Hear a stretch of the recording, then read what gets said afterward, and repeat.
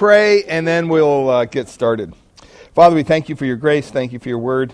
And Lord, pray tonight that as we look into your word, that you would be able to apply this lesson to our hearts practically in our own Christian lives. And Father, we pray that you would just oversee our time together.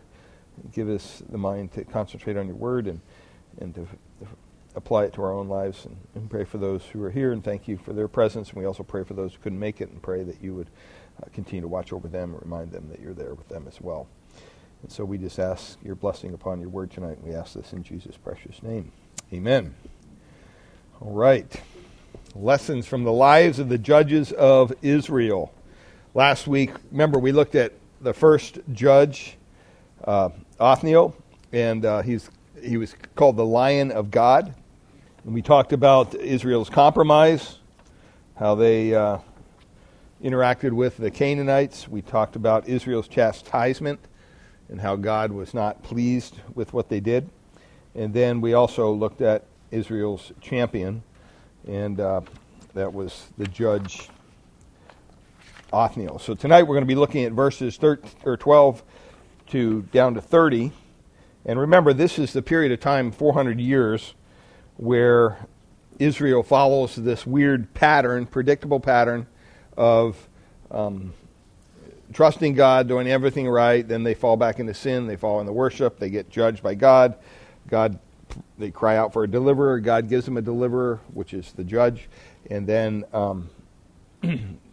God forgives them and continues to bless them, and then they repeat the cycle, just like a washing machine. So it's kind of a crazy thing, because we're going to be seeing that every week, but that's reality, and really that's the reality of our own lives as well. We don't live fully for the Lord each and every day after we become a believer. But tonight we'll be looking at how Lefty killed Hefty, and you'll see where that comes from as we get into the book, the chapter 3. But Israel was in the midst of this pattern. They sinned against God. And the Lord caused a king, Eglon was his name, a very large individual, the king of Moab. And the Lord caused him to become strong, and Eglon invaded Israel with the help of the Ammonites and the Amalekites, and together they oppressed Israel for 18 years. So this was a rather severe judgment on Israel. But when they repented, just like the cycle does, God raised up a man, Ehud was his name, to be their deliverer.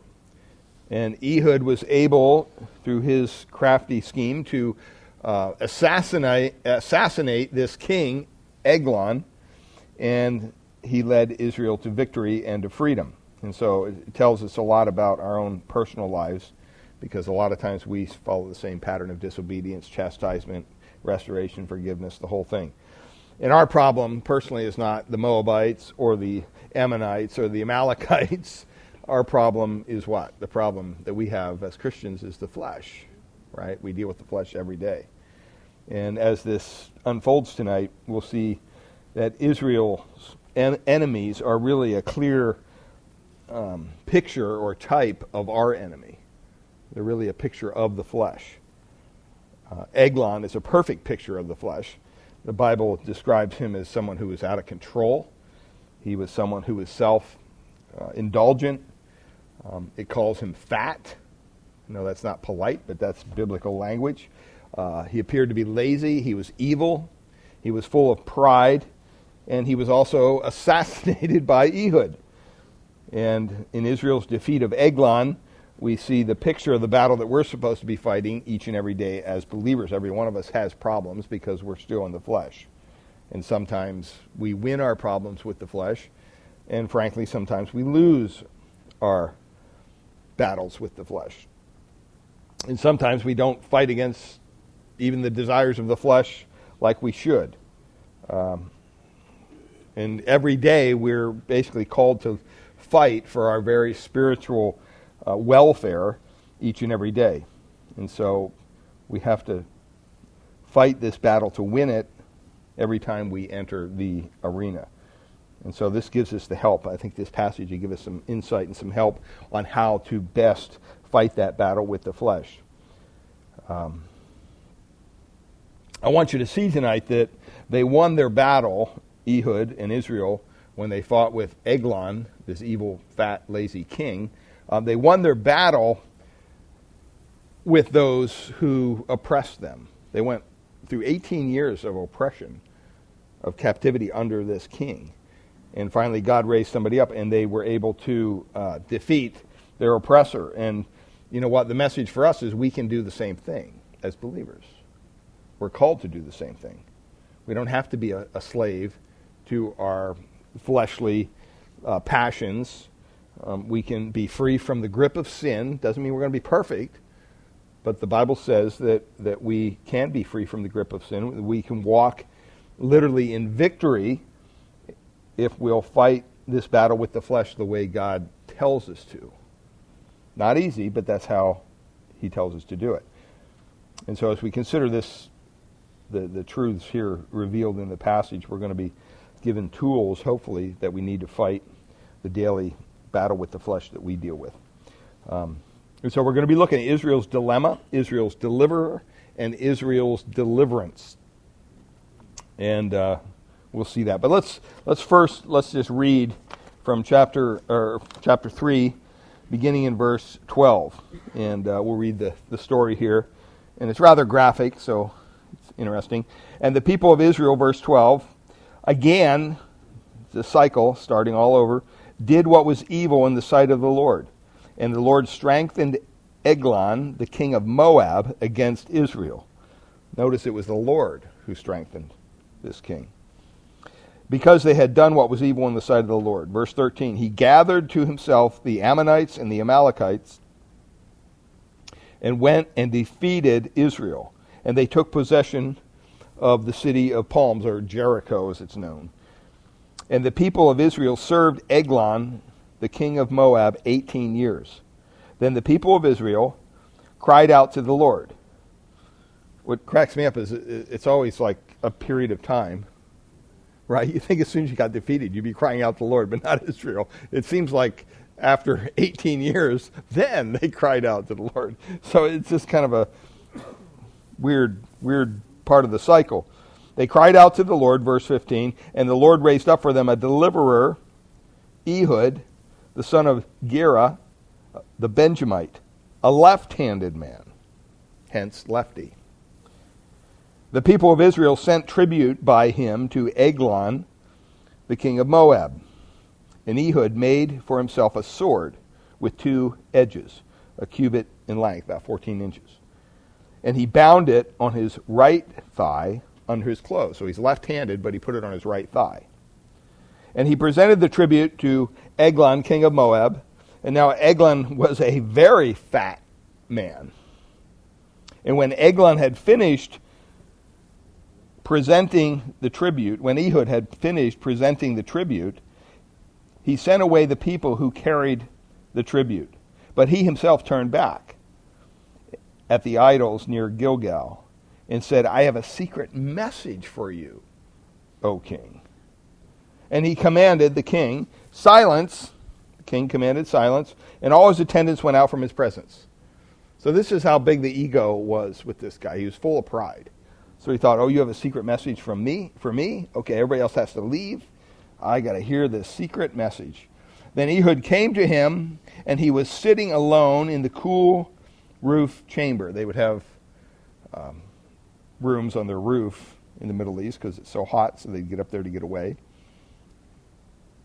And he says, Ehud said, I have a message from God for you, which caused even the king to rise. It's a message from God. Boy, he's going to be respectful, even though he's evil.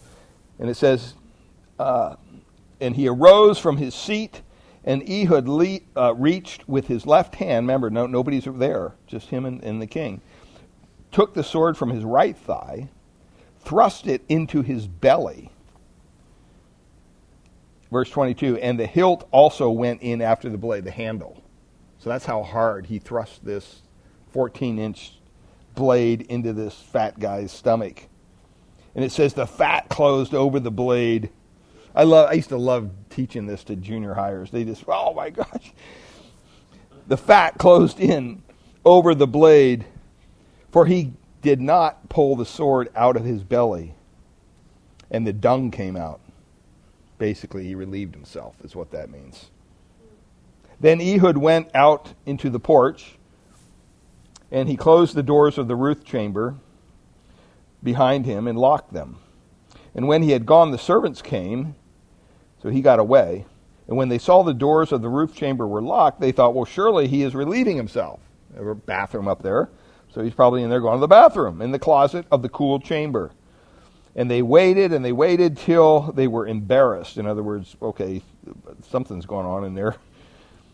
But when he did not open the doors of the roof chamber, they took the key and they opened them. And there lay their lord dead on the floor. And Ehud escaped while they delayed, and he passed beyond the idols and escaped to Asirah. When he arrived, he sounded the trumpet in the hill country of Ephraim. Then the people of Israel went down with him from the hill country, and he was their leader. And he said to them, "Follow after me, for the Lord has given your enemies, the Moabites, into your hand." So they went down after him and seized the fords of the Jordan against the Moabites.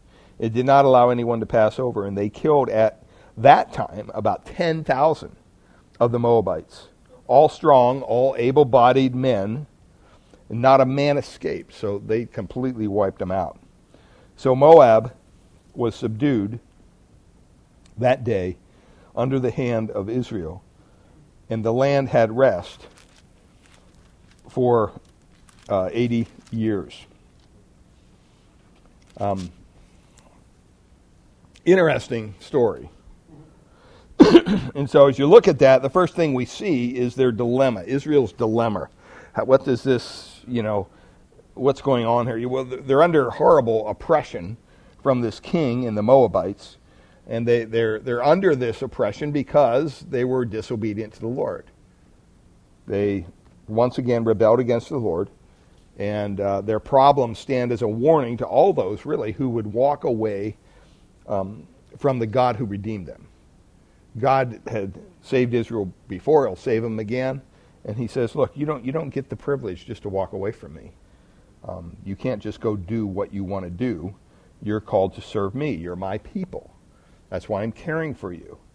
And so let's look at verses 12 and 13, and we see their foes. Israel faced three nations because of the rebellion against God. They faced the Moabites, the Ammonites, and the Amalekites. And so they have these three, and they joined together because they probably figured, hey, we want to make sure we take Israel down. We don't want to have any chance of them being able to beat us.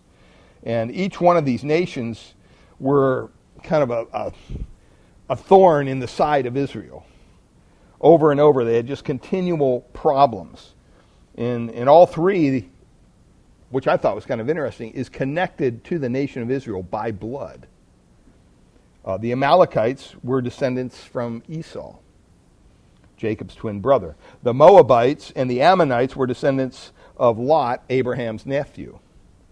And so after Lot and his daughters were delivered from Sodom and Gomorrah, you remember, Lot's daughter, remember what happened, got him drunk, had relations with him, her father, and conceived Moab and Ammon. And that's where these two nations come from. And so all three of these nations, in their evilness, worshipped not the true God of Israel, but they worshipped false gods. The Moabites served a god called Chemosh, and both the Ammonites worshipped a god called Moloch. You probably heard of that. And both of these gods were worshipped through this vile, sensual, sexual practices, as well as what they used to do is they used to sacrifice babies to their pagan gods. And so even back then, people didn't have a whole lot of respect for life. It's not just in our modern day. I would say abortion would be akin to what they used to do today, and because it's legalized, unfortunately. And then you had the Amalekites, and they were kind of a nomadic, warlike tribe of people, and they worshipped a variety of pagan gods. They worshipped whatever they could. And so all three of these nations were a continual kind of thorn in the side of Israel. They were constantly attacking and hindering and harassing them and seeking to enslave Israel and their people. And all three of these nations are really a picture of our old fleshly natures. All right, that is rendered dead as Christians. The Bible says that the old nature is dead. Okay, so some people believe that when you become a Christian, now you're kind of schizophrenic because now you have a new nature and you have an old nature, and well, who are you going to listen to? That's not what the Bible teaches, and we've gone through that when we went through Romans, I believe. But it's important to understand that, where do these sinful desires, if we don't have an old nature, where do they come from? Our flesh. That's what Paul says. This sin that dwells in my flesh. All right, and so that's where the war comes from. The old nature is rendered dead. But once again, our spiritual lives are continually attacked, just like these nations attacked Israel, kept on prodding them and poking them and everything. That's what our flesh does to us.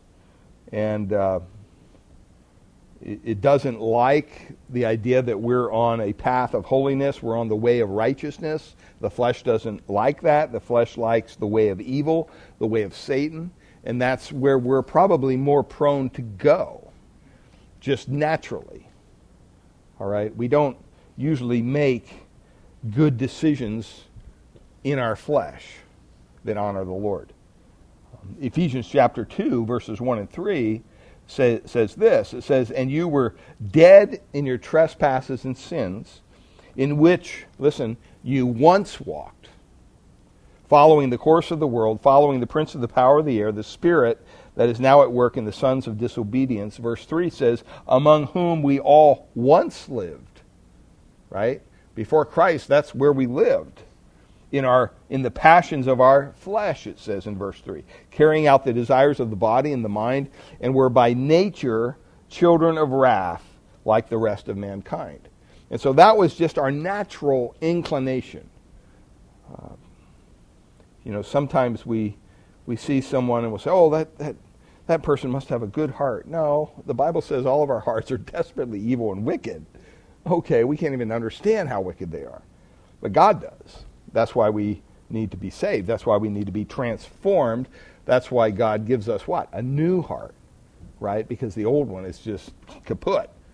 And even in John chapter 8, verse 44, Jesus addresses the idea that, look, we all come from this same place. He says to the Pharisees, he says, "You are of your father the devil, and your will is to do your father's desires.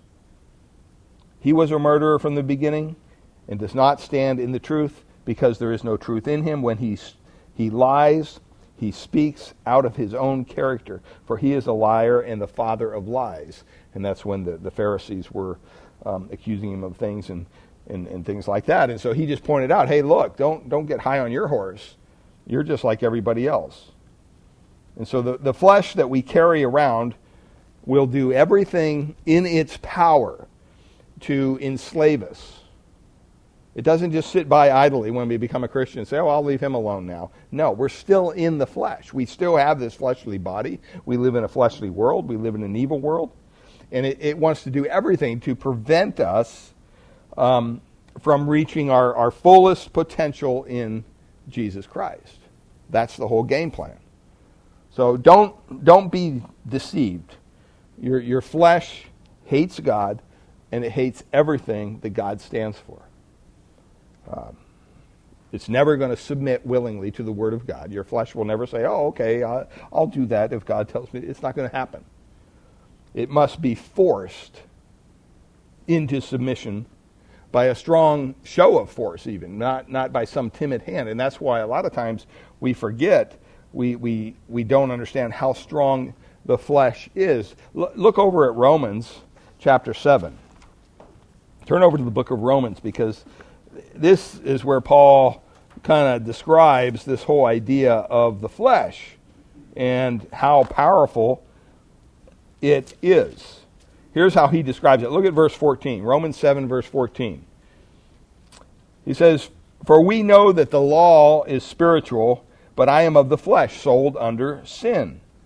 Paul writing, for I do not understand my own actions, for I do not do what I want to do, but I do the very thing I hate. Verse 16, now if I do what I do not want, I agree with the law, that it is good. So now it is no longer I who do it, but sin that dwells where? In me, within me. For I know that nothing good dwells in me, that is, in my flesh. He qualifies it. Why does he qualify it? Why do you think he qualifies it? Why do you think Paul says there, for I know that nothing good dwells in me, that is, in my flesh? Why would he make that qualification? Exactly, right? Yeah. Because, he's a Christian, so he knows the Spirit resides within him. That's obviously good. So he has to clarify it. Okay, in my flesh, in my fleshly body is what he's saying. For he goes on, he says, for I have the desire to do what is right, but I don't have the ability to carry it out. Is that true of you? It's true of me almost daily. You know what to do is right, but man, it's hard to carry it out. Verse 19. For I do not do the good that I want, but the evil I do not want is what I keep on doing.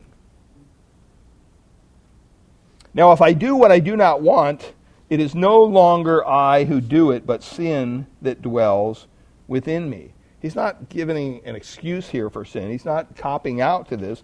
He's just stating a reality. So I find it to be a law that when I want to do right, evil lies close at hand. For I delight in the law of God in my inner being. But I see in my members, my flesh, another law waging war against the law of my mind and making me captive to the law of sin that dwells in my members. And then he says, wretched man that I am, who will deliver me from this body of death? Thanks be to God through Jesus Christ our Lord. So then I myself serve the law of God with my mind, but with my flesh I serve the law of sin. And so he points out here very, very clearly to us that, the first thing is their enemies are their foes. And you know what? We have that same enemy. It's called the flesh. And then we see here their fights back to Judges, verse 13. Basically, these three nations joined together. They were all evil, and they thought, let's just take this people of God out at this point. And so they thought they wanted to be sure they finished the job, and so, hey, let's all join up together. And so the king gathered to himself the Ammonites and the Amalekites, and they went, and it says, and they defeated Israel. Maybe your translation says they smote Israel, okay? It means to strike. It means to hit, to beat, to slay, to kill. All right? They really did a job on them. And these friendly, or these pagan armies did not come simply to have, a little friendly picnic chat with Israel. That wasn't their even in their mind. They came to wipe them out, to destroy them. And so here Israel is really in a fight for its own existence. And, the battle we wake up to every day is just as serious. Is just as serious as what Israel was facing here. We're in a fight every day for our spiritual welfare. Every day we wake up, we know that there's going to be a battle to be had. Paul describes it this way in Galatians chapter 5, verses 16 to 18. He says this, but I say walk in the Spirit and you won't gratify the desires of the flesh. For the desires of the flesh are against the Spirit, and the desires of the Spirit are against the flesh. That's where that spiritual war comes in. Notice he says flesh. He doesn't say the old nature. The old nature is done. And he says, for these are opposed to each other to keep you from doing the things you want to do. But if you are led by the Spirit, you are not under the law. And so we all have different areas in which we fight this fleshly battle every day. It may be how you manage your time. It may be how you manage your thought life. It may be how you manage your relationships or your money or whatever. But sooner or later, the flesh is going to cause a disruption in you carrying out the desire of your heart as a believer would be to do what honors Christ, what honors God. And so you're trying to put into practice biblical principles in your marriage, in your finances, all these different areas. But you know what? Satan's not just going to sit by. He's going to cause you, through the flesh, to be tempted to walk away from those principles and to employ your own strategy, or even the strategy that's sometimes even a non-biblical strategy. And sometimes we win these battles, and sometimes we lose them. And basically, the way you're going to know who is going to win, is the Spirit going to win or the flesh going to win? It's really, who are you yielding to as you fight? Who are you yielding to? Romans 6, Paul writes this in verse 16. Do you not know that if you present yourselves to anyone as obedient slaves, you are slaves of the one whom you obey? And then he says, either of sin, which leads to death, or of obedience, which leads to righteousness. So Paul points it out in Romans 16, in case we miss this at all. You have a choice to make each and every moment of your Christian life. Who are you going to obey? Are you going to obey the Spirit, or are you going to obey the flesh? One leads to sin, the other leads to righteousness. If we yield to God, we are slaves to righteousness. If we yield to sin, we are slaves to sin. And that's the whole war. That's the Christian life.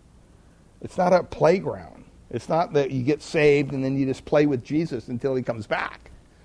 When you become a Christian, you enter into a battleground, a war. And you have to suit up every day when you're in war. You can't, bombs going off and people shooting guns at you. You don't want to just walk out there without your helmet or without your protective gear. I mean, that would be silly. You're going to make sure that you have every inch of your body covered with some form of armor, because you know that at any moment you could be blown up and you want to be protected. And so you have to suit up every day. And that's what Paul says in Ephesians. Look over there in Ephesians chapter 6, verse 10. Ephesians chapter 6, verse 10. And these are very common verses to us, but I think we need to be reminded that this is something that we don't just do when we become a Christian. This is something that we do each and every moment, each and every day. Paul says in verse 10 of Ephesians chapter 6, he says, finally, he's coming to the end of the book, he says, finally be strong in the Lord and in the strength of what? His might. Put on the whole armor of God. Don't just put on part of it. Put on the whole armor of God, that you may be able to stand against the schemes of the devil. It paints a picture of the devil out there scheming to take advantage of you. And that's exactly what he does. The Bible describes him as what? A lion roaring about, right? Roaming about, seeking whom he may devour. So this isn't a game. He says that you may be able to stand against the schemes of the devil. Verse 12, for we do not wrestle against flesh and blood, but against the rulers, against the authorities, against the cosmic powers over this present darkness. It has the idea of demonic activity going on here. Against the spiritual forces of evil in the heavenly places. And so in verse 13 he says, because of that, because you're in this spiritual war, therefore take up the whole armor of God, that you may be able to withstand in the evil day. In other words, if you're not clothed in the armor of God, you don't stand a chance against the forces of evil. Having done all, he says, to stand firm. It means without wavering. Stand therefore, having fastened on the belt of truth, having put on the breastplate of righteousness, and as shoes for your feet, having put on the readiness given by the gospel of peace. So you're fully clothed is the idea. There's not an inch of you that's uncovered. Verse 16, in all circumstances take up the shield of faith, with which you can extinguish all the flaming darts of the evil one. In other words, he's on the attack. after the cross and Jesus said it was finished, I mean, we understand, okay, Satan is a defeated foe, right? Well, he's deceived. He's still in his mind thinks he's going to pull this out. He's still fighting with everything he has. And that's the hard thing to understand. And so we have to realize that, we may be in a war and we may have overwhelming strength against the enemy. But you know what? It's still a war.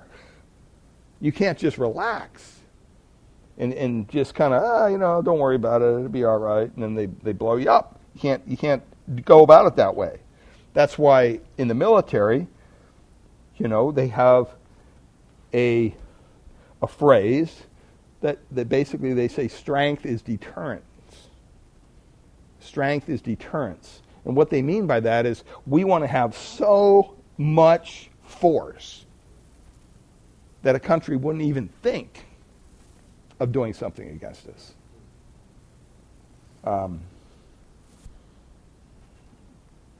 The submarine my nephew was the captain of, the USS Louisiana, a big boomer sub. When we went on a tour, they had, I think it was 24 missile silos down there. And the guy that was giving the tour was explaining to us.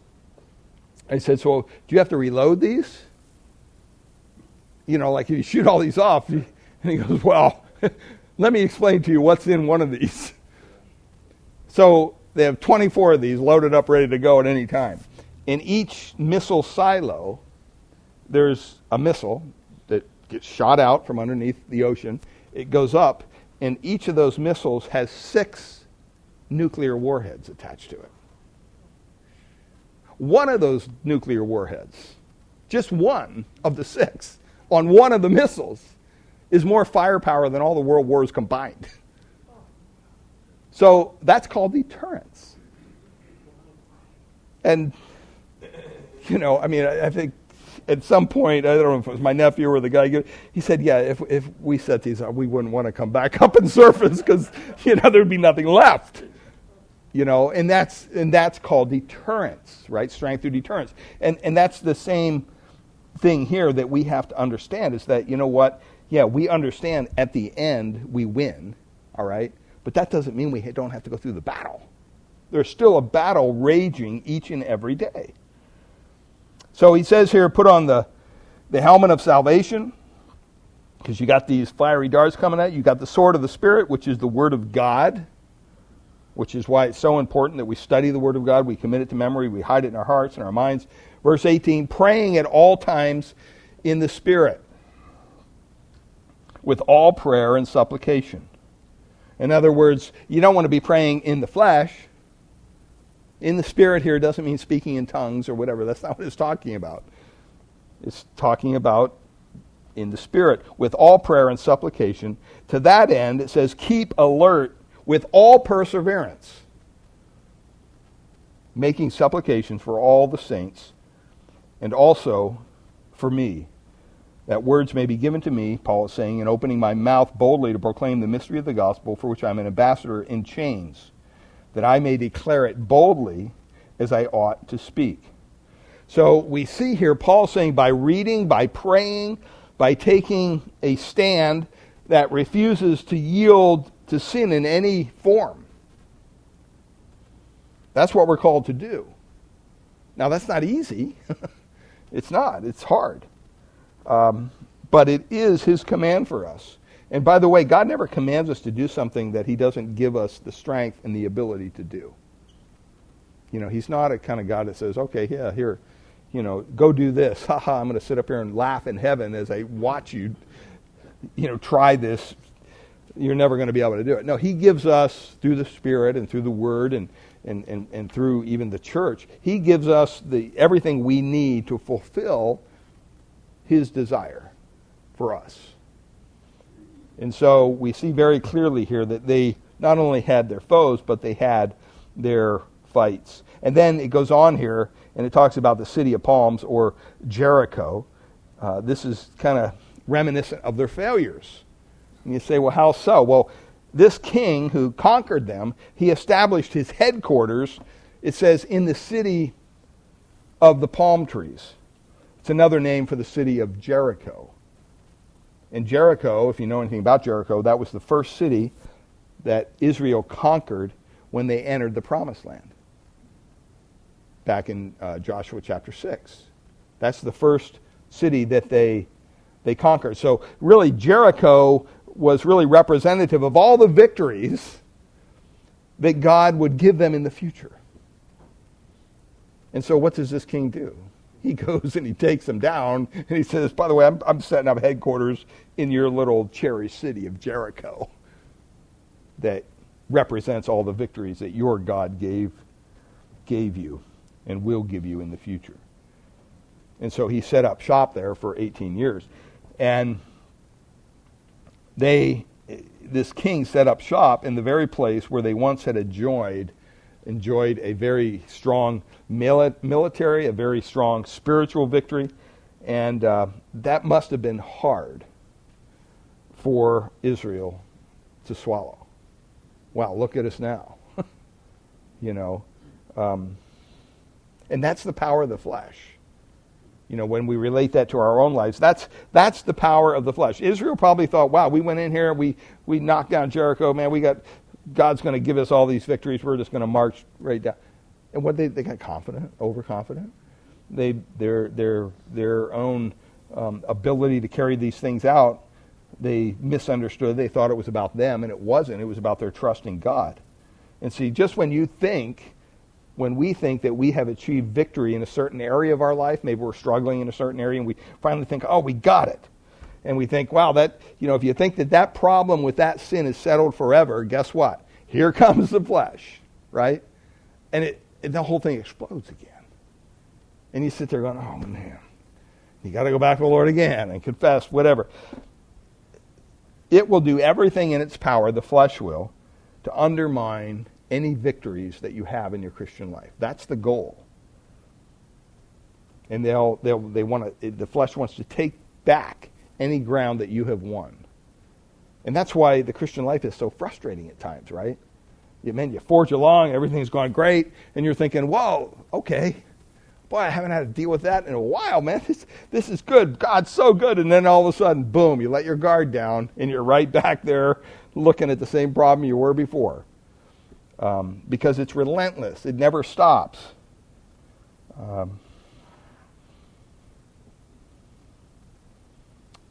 And that's, unfortunately, the spiritual desire within us is not relentless. We don't always pursue righteousness. We let our guard down at times. And when we do, mark my words, you'll lose the battle. When you fail to pray, when you fail to read the Word, when you fail to avoid exposure to things that you know are going to be tempting in any way, when you fail to take a stand against the flesh, Paul said in 1 Corinthians 9:27, he says, "But I discipline my body and keep it under control, lest after preaching to others, I myself should be disqualified." This is the Apostle Paul, right? I mean, people were almost prone to worship this guy. And he says, hey, I got the same problem as everybody else. You never want to assume that someone's above the margin of sin. The moment you do that for yourself or for anybody else, you're going to be sorely disappointed. When he says there the phrase, keep it under, he says, I discipline my body and keep it under control. It means literally, in the original language, to beat it black and blue. That's really what he's saying. So it's no easy task. It's not like, well, I'm just going to live by the Spirit today, okay, No, Paul says, I have to beat my body into subjection. Because when the flesh rises up, you have to what? You have to put it back in its place. And it's not a tame animal. You literally have to beat it back into place, is what he's saying.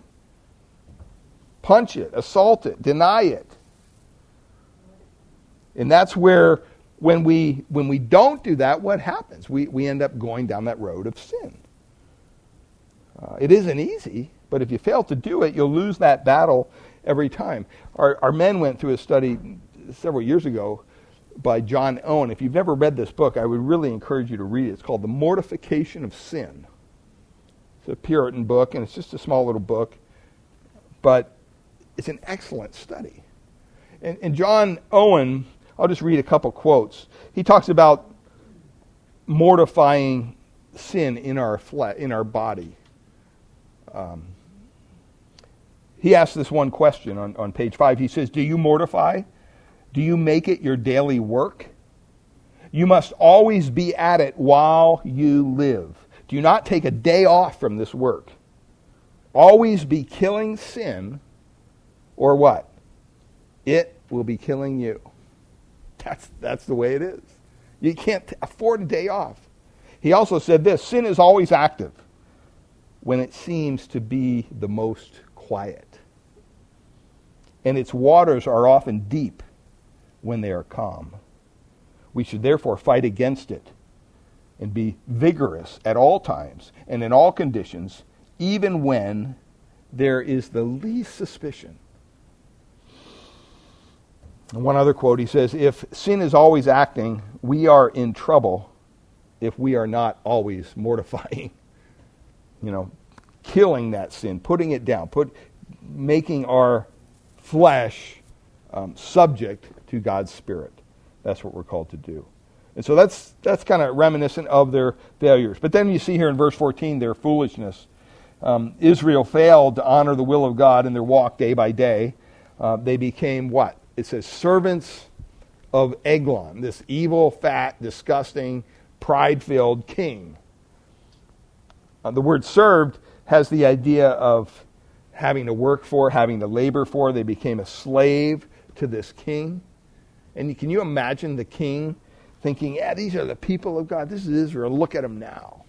I'm sitting here, fat, dumb, and happy in their city, Jericho, that represents all their victories, and they're my servants. Ha ha. I must be worshiping the right God. Israel had been redeemed to be whose servants? Jehovah's servants, right? That's why God saved them. He didn't save them so that they would go serve this king. He saved them so that they would be servants of Jehovah God. And now because of their own sinfulness, what did they do? They became the servants of these pagan kings.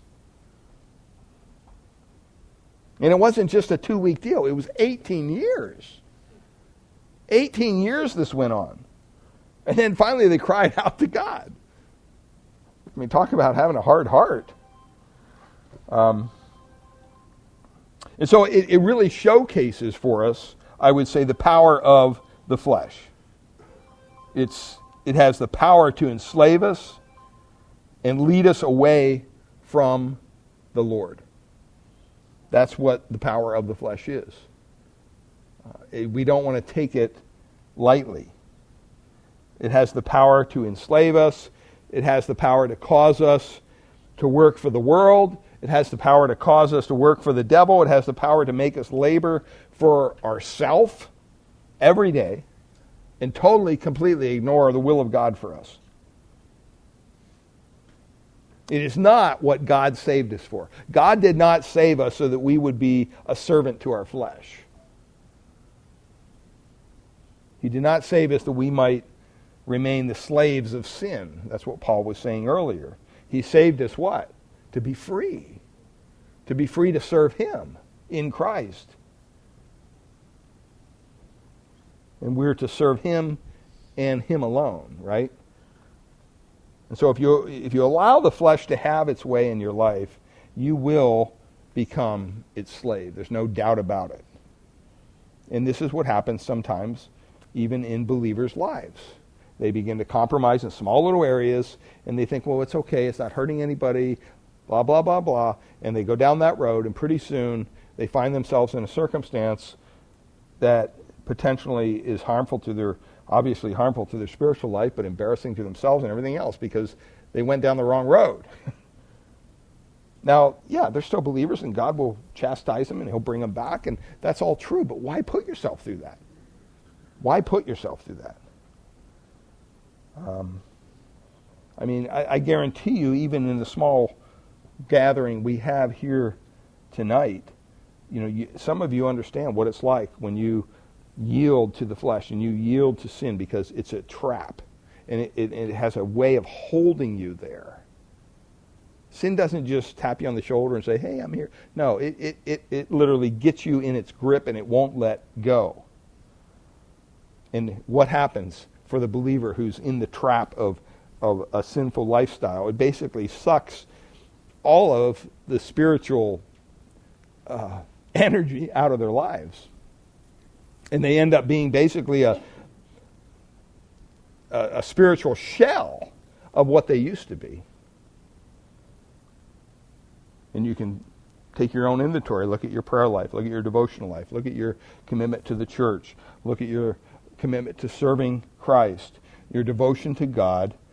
All that will have a tendency to fall into a state of disrepair if you go down that road. And you can look back on your life and you can see places where you used to enjoy victory, and now it's become a habitation of the flesh. And you see yourself living a life you never imagined when the Lord saved your soul. And so you don't have to stay there. That's the incredible grace of God, right? I mean, if you are a believer and you're in that state, you don't have to stay in that condition. The Lord can, and he will set you free from that. And so that was their dilemma. In verses 15 to 26, God raises up their deliverer. That is where Israel found herself. When she finally got tired, took 18 years, go figure, I don't know why, but it took 18 years of servitude. Israel finally called on the Lord, and he began the process of bringing his people back to himself. And the first step is always restoration. The first step in restoration is always repentance. There's always repentance. And so let's look at Ehud, Israel's deliverer. First of all, we see his problem in verse 15. It says there, they cried out to the Lord, and God raised up a deliverer, Ehud, the son of Gera, a Benjamite, a left-handed man. Now, Benjamin's allotment of land included the area around Jericho. And you kind of have to know that because that's where the king was. Okay, so he kind of had a little personal interest in regaining this land, but they would have suffered most under Eglon's reign because they were closest to where Eglon was. So they would have really, tribe of Benjamin would have been under very harsh conditions. They would have suffered most. And so here you have this guy Ehud, a man of Benjamin, and he had a lot of reasons to get this king, get Eglon and his armies gone. Now, we also told here that he was a left-handed man. Matter of fact, there was a lot of people, a lot of men from the tribe of Benjamin who were left-handed. Now you say, well, why does the Bible say that? I don't know. But in Judges chapter 20, verses 14 to 16, it says this. You can just listen. 20, 14 to 16, it says, Then the people of Benjamin came together out of the cities to Gibeah to go down to battle against the people of Israel. And the people of Benjamin mustered out of their cities on that day 26,000 men who drew the swords, besides the inhabitants of Gibeah, who mustered 700 chosen men. Among all these were 700 chosen men who were left-handed, and every one could sling a stone at a hair and not miss. So they were pretty good with their left hand. And there were also many in Benjamin who were ambidextrous, which is kind of weird. That the Bible brings that up. In 1 Chronicles chapter 12, verses 1 and 2, it says, Now these are men who came to David at Ziklag, while he could not move about freely because of Saul, the son of Kish. And they were among the mighty men who helped in who helped him in war. In verse 20 it says, they were bowmen and could shoot arrows and sling stones with either their right or their left hand. They were Benjamites, Saul's kinsmen. And so when the Bible says that he was a left-handed man, in this context, in Judges, it doesn't simply mean that he uses his left hand. It seems to indicate that somehow the language has the idea that he was bound in the right hand. There was something wrong with his right hand. He wasn't just left-handed because he was left-handed. His right hand was paralyzed. There was something wrong with it. Maybe he was crippled since birth or whatever. But it appears that Ehud was crippled on his right side. And so he was forced to use his left hand because his right hand, didn't function. And that kind of makes sense when you read it into the story. And that would seem to be a handicap, right? I mean, if you couldn't use your right hand and you walked in and I went to shake your hand and I couldn't shake your right hand because it just kind of hung. I would say, oh, there's something wrong with you. There's some kind of crippledness going on. You're paralyzed. There's something wrong. That would be a handicap. I wouldn't look at somebody who had a paralyzed right hand and go, man, I wish I was like that guy. You wouldn't want that, right? I mean, nobody wants that.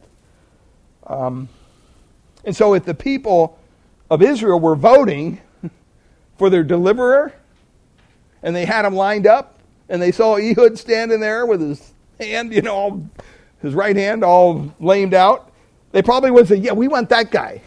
He's gonna be able to fight well.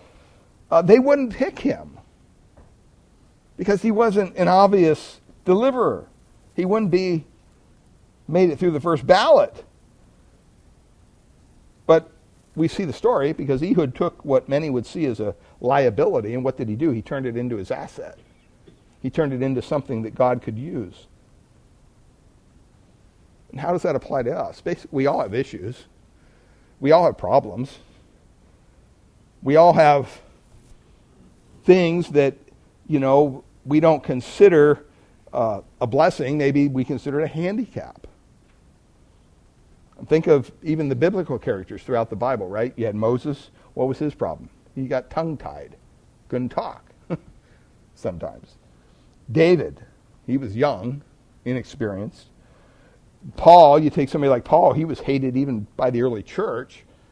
And so we all have some issues that we think hinder us from being all that the Lord would have us to be. And so we kind of use it as an excuse. Well, I can't do that because I can't share my testimony with anybody because I get nervous and I can't talk in front of people. Right? So we and that's a common thing, right? But we use that then as an excuse, and God is saying, no, you can't. And the question is this: do you think God knew about your issue when He saved you? Do you think He knew what was wrong with you? Do you think He knew what was wrong with Moses when He said, "Hey Moses, I want you to go do this"? Do you think He knew what was David's issue? He's young. When God said, no, you're the guy? Of course He did. And guess what? He saved you anyway. So what's the point? The point is simply this. God did not save you to fret over what you couldn't do. God did not save you so that you would sit around fretting over what you couldn't do. He saved you so that He could enable you to do what only He could do through you. See, that's so important to realize that. He saved you so that He could enable you to do what only He can do through you. I have a little thing in my office. It says, attempt something so impossible that unless God is in it, it's doomed to failure. And I can't count the number of times I looked at that and thought, wow, that's so true. See, we need to stop making excuses about why we can't do this or that or whatever, and we need to just get busy doing something for the Lord and trust Him. Some of our excuses, they're kind of crazy at times. none of them changed the fact that when he saved us, he placed his Spirit within us, right? He gave us everything that we need.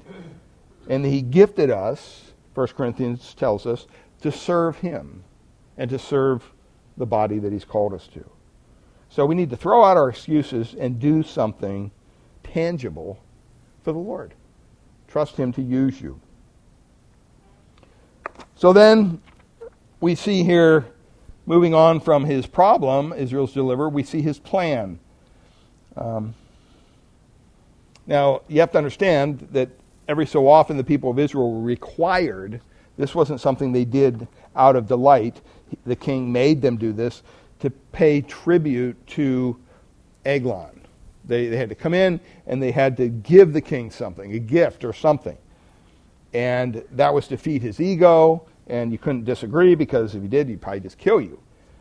So here they came up with this plan. They were going to send their gift to Eglon, and they had a delegation of people led by Ehud the crippled. Send the crippled guy. And so Ehud took the liberty of making himself this double-edged blade, dagger, some 14 inches long. And wisely, what he did is, because his right side is lame, right?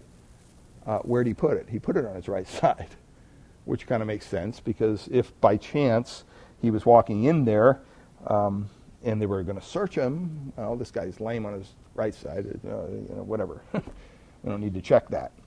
So he strapped the dagger to his right thigh under his cloak, and he went and take the tribute money to the king.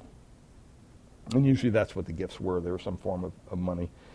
And so his plan is to get this king alone, because he couldn't do it with all his servants there. He'd be overrun. And when he does, his plan is, he carries it out, right? He's going to assassinate the king. That's kind of a crazy plan. It's very daring. All right, this isn't a lighthearted, let's go have some fun with the king. See if I can stab him a couple times. No, I mean, he knew this was like do or die, right? And so if Ehud had been caught with that dagger, he would have been killed probably on the spot.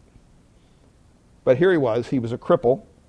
What's he going to do? They're probably thinking, this cripple guy. So the guards would have expected to see any kind of sword strapped to his left side, because that's the only arm that he could use, not hidden under his right thigh, under his garments. And they probably didn't even search him, to be honest, because there's nothing to fear here. This guy's crippled. Big deal. And guess what?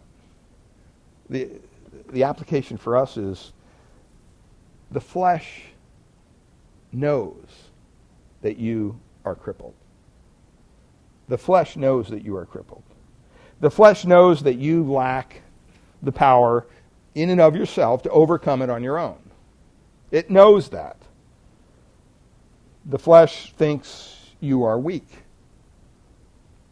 Just like the king looked at Ehud and thought, this guy's not a threat. The flesh thinks it can control you. The flesh thinks it can rule your life. And guess what? The flesh is right. The flesh is right. It can. But the flesh forgets one important truth, and this is what we need to remind ourselves of constantly. The flesh forgets about one little thing, the Spirit of God, right? The Spirit of God who dwells and lives within us as believers. The flesh forgets that we have this promise from the Lord, 2 Corinthians 12:9. My grace is sufficient for thee, my strength is made perfect in what? In weakness. The flesh forgets about Philippians 4:13, where Paul says, I can do all things through myself? No. Through who? Through Christ who strengthens me. The flesh forgets about 1 John 4:4, where John writes, greater is he that is in you than he that is what? In the world. The flesh just forgets about that. It thinks, this guy's so vulnerable here. He's so weak. The flesh forgets that we've been saved and that for the first time in our lives, we don't have to sin. Before Christ, what were we called? Slaves to sin, right? We had to sin. Now, for the first time, we are slaves to Christ, we have the opportunity not to have to sin.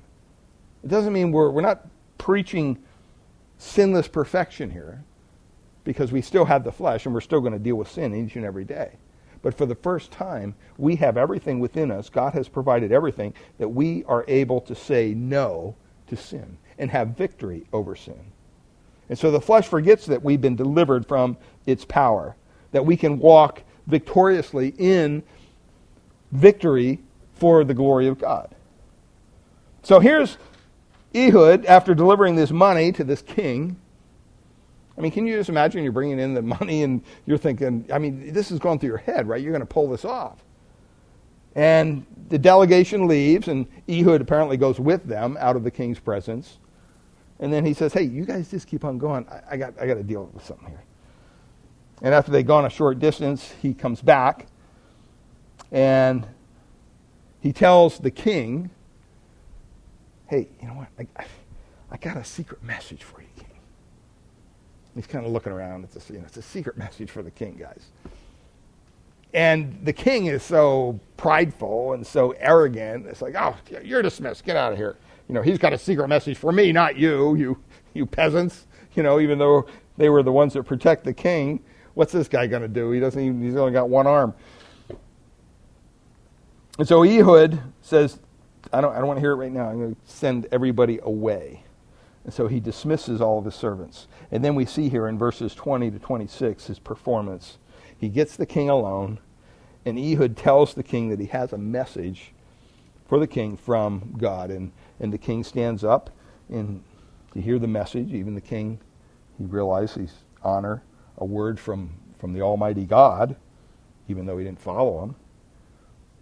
It kind of reminds me of when you see people put their hand on the Bible and swear, and yet their lives are so far from, following anything that has to do with God. What a mockery that must be to the Lord. But so here the king is standing thinking, well, okay, I'll stand up. This is a word from his God. I guess I should be respectful. And it says Ehud reaches under his cloak. He draws the dagger and he thrusts it just with force, you can imagine, into this fat guy's body, his stomach. And it says the blade sinks so deep that it even buries the handle in. And the fat closes in around it. And so when Ehud pulled the hand away, you couldn't even see the blade. It was that deep into this guy.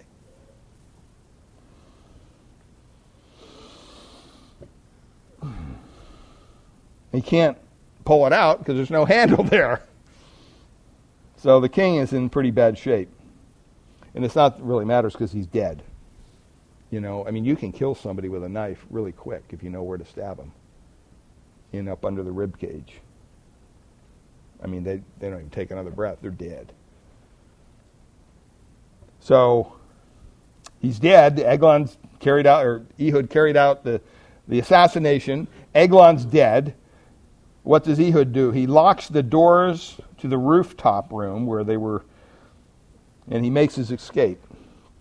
And Eglon's servants come and they find the doors locked and they think, well, he must be in the restroom or something. Which some translations say he's covering his feet. Basically means he's relieving himself. He must be in the restroom. And it's kind of gross, but it's important to understand. In verse 22, it says, and the dung came out, which means basically the king's bowels just emptied themselves when they die, which is usually common when someone dies.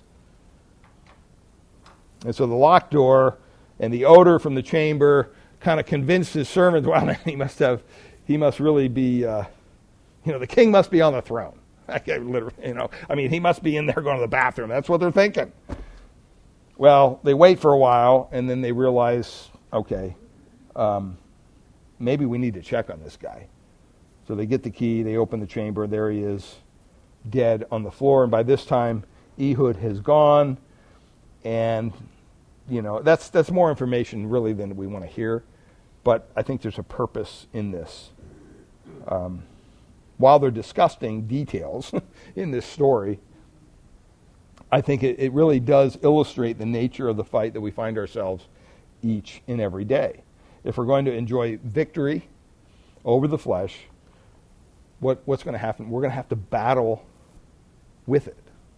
You can't just ignore it. We're going to have to get close to it. We're going to have to deal it a death blow. It's going to be gritty, dirty work. It's not for the squeamish, physically or spiritually. But it's the only way that you're going to enjoy victory over the flesh. You know, think about it. Jesus described it this way in the Gospels, in Mark chapter 9. If you want to have victory over the flesh, here's what he said. In verse 43, he says, if your hand causes you to sin, cut it off. What? If your hand causes you to sin, cut it off. It's better for you to enter life crippled than with two hands go to hell, to the unquenchable fire. Verse 45, he says, if your foot causes you to sin, cut it off.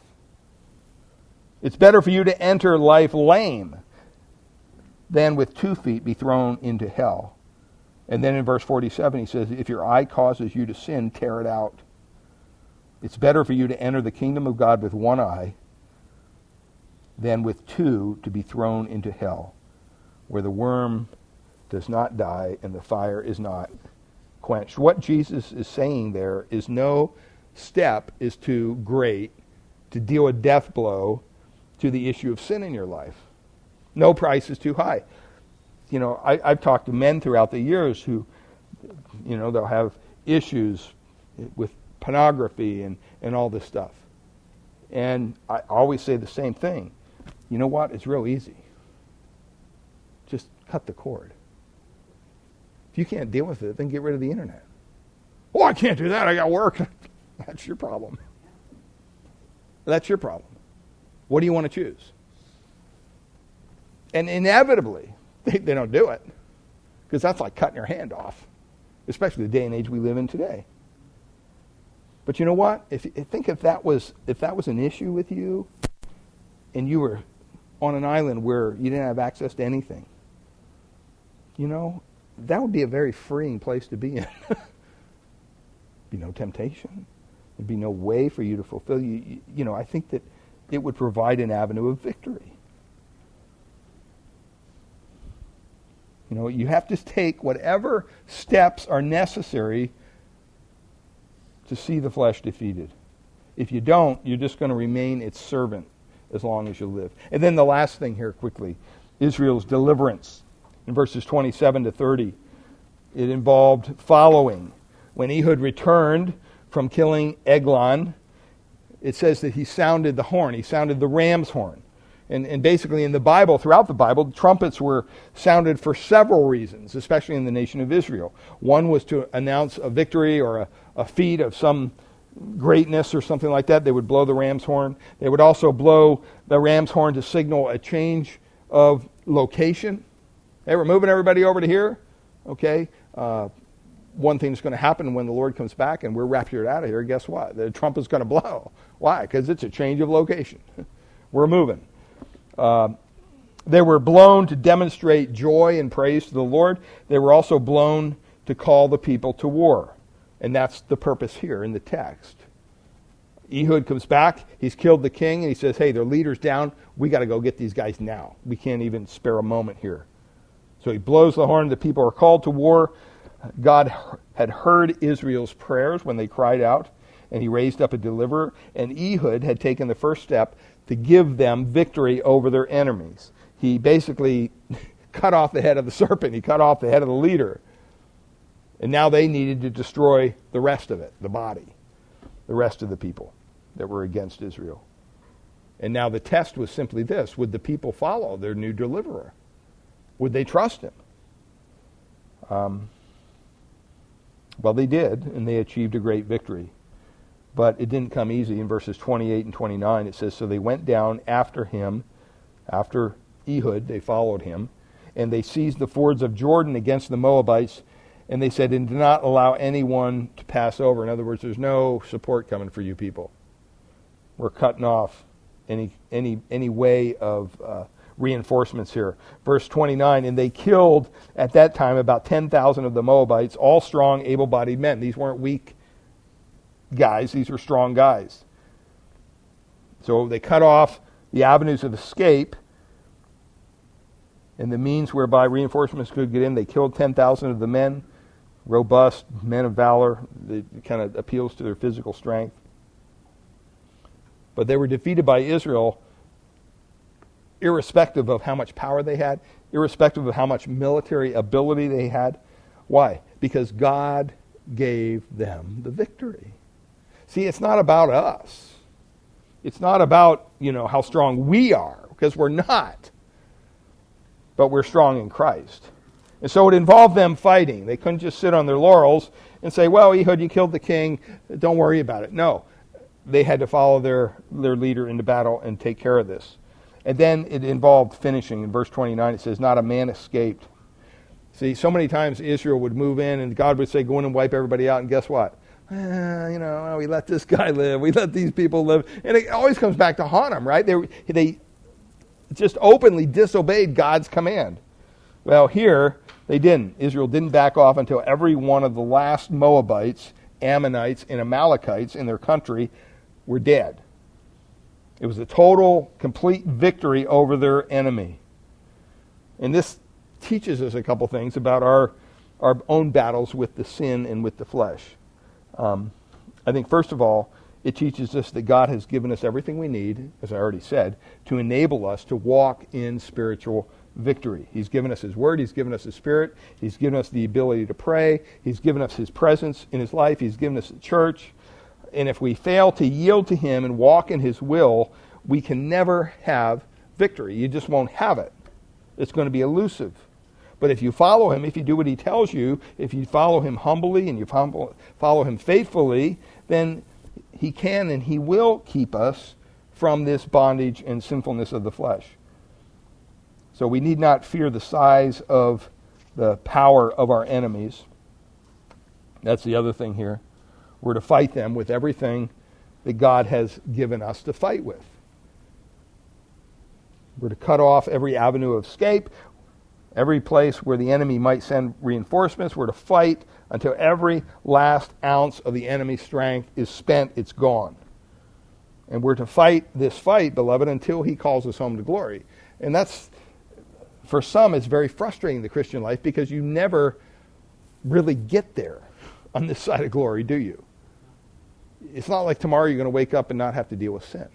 It's not like tomorrow you're not going to wake up and not be in another spiritual battle. And you're going to have that going on. It doesn't matter whether you're 20 or 120. Until you breathe your last and you're in the presence of the Lord, that's going to be a reality you're going to have to face. And the good news is God has given us everything we need to do it. We just need to be obedient to Him. And then we're not to tolerate even the tiniest bit of flesh life within us. Every vestige of the flesh must be put to death. That's John Owen's book, Mortify. The flesh.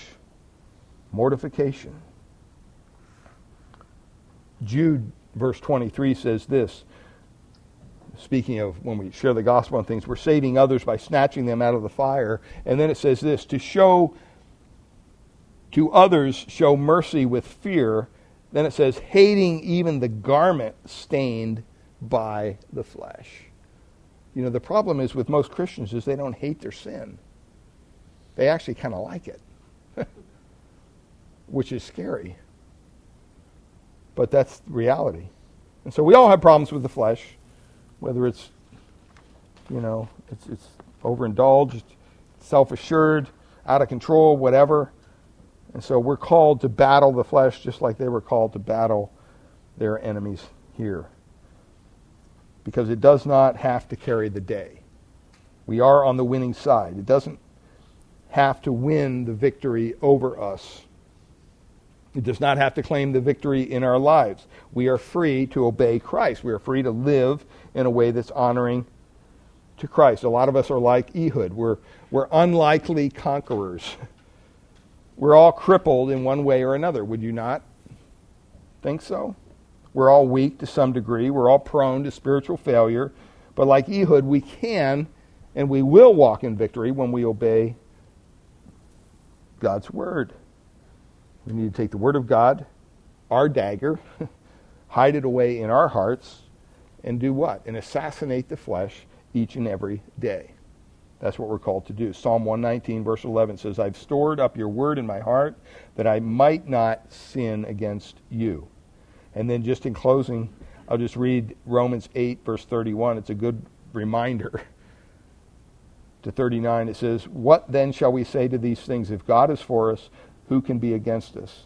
He who did not spare his own son, but gave him up for us all, how will he not also with him graciously give us all things? Verse 33, who shall bring any charge against God's elect? It is God who justifies. Who is to condemn? Jesus Christ is the one who died. More than that, who was raised, who is at the right hand of God, who indeed is interceding for us.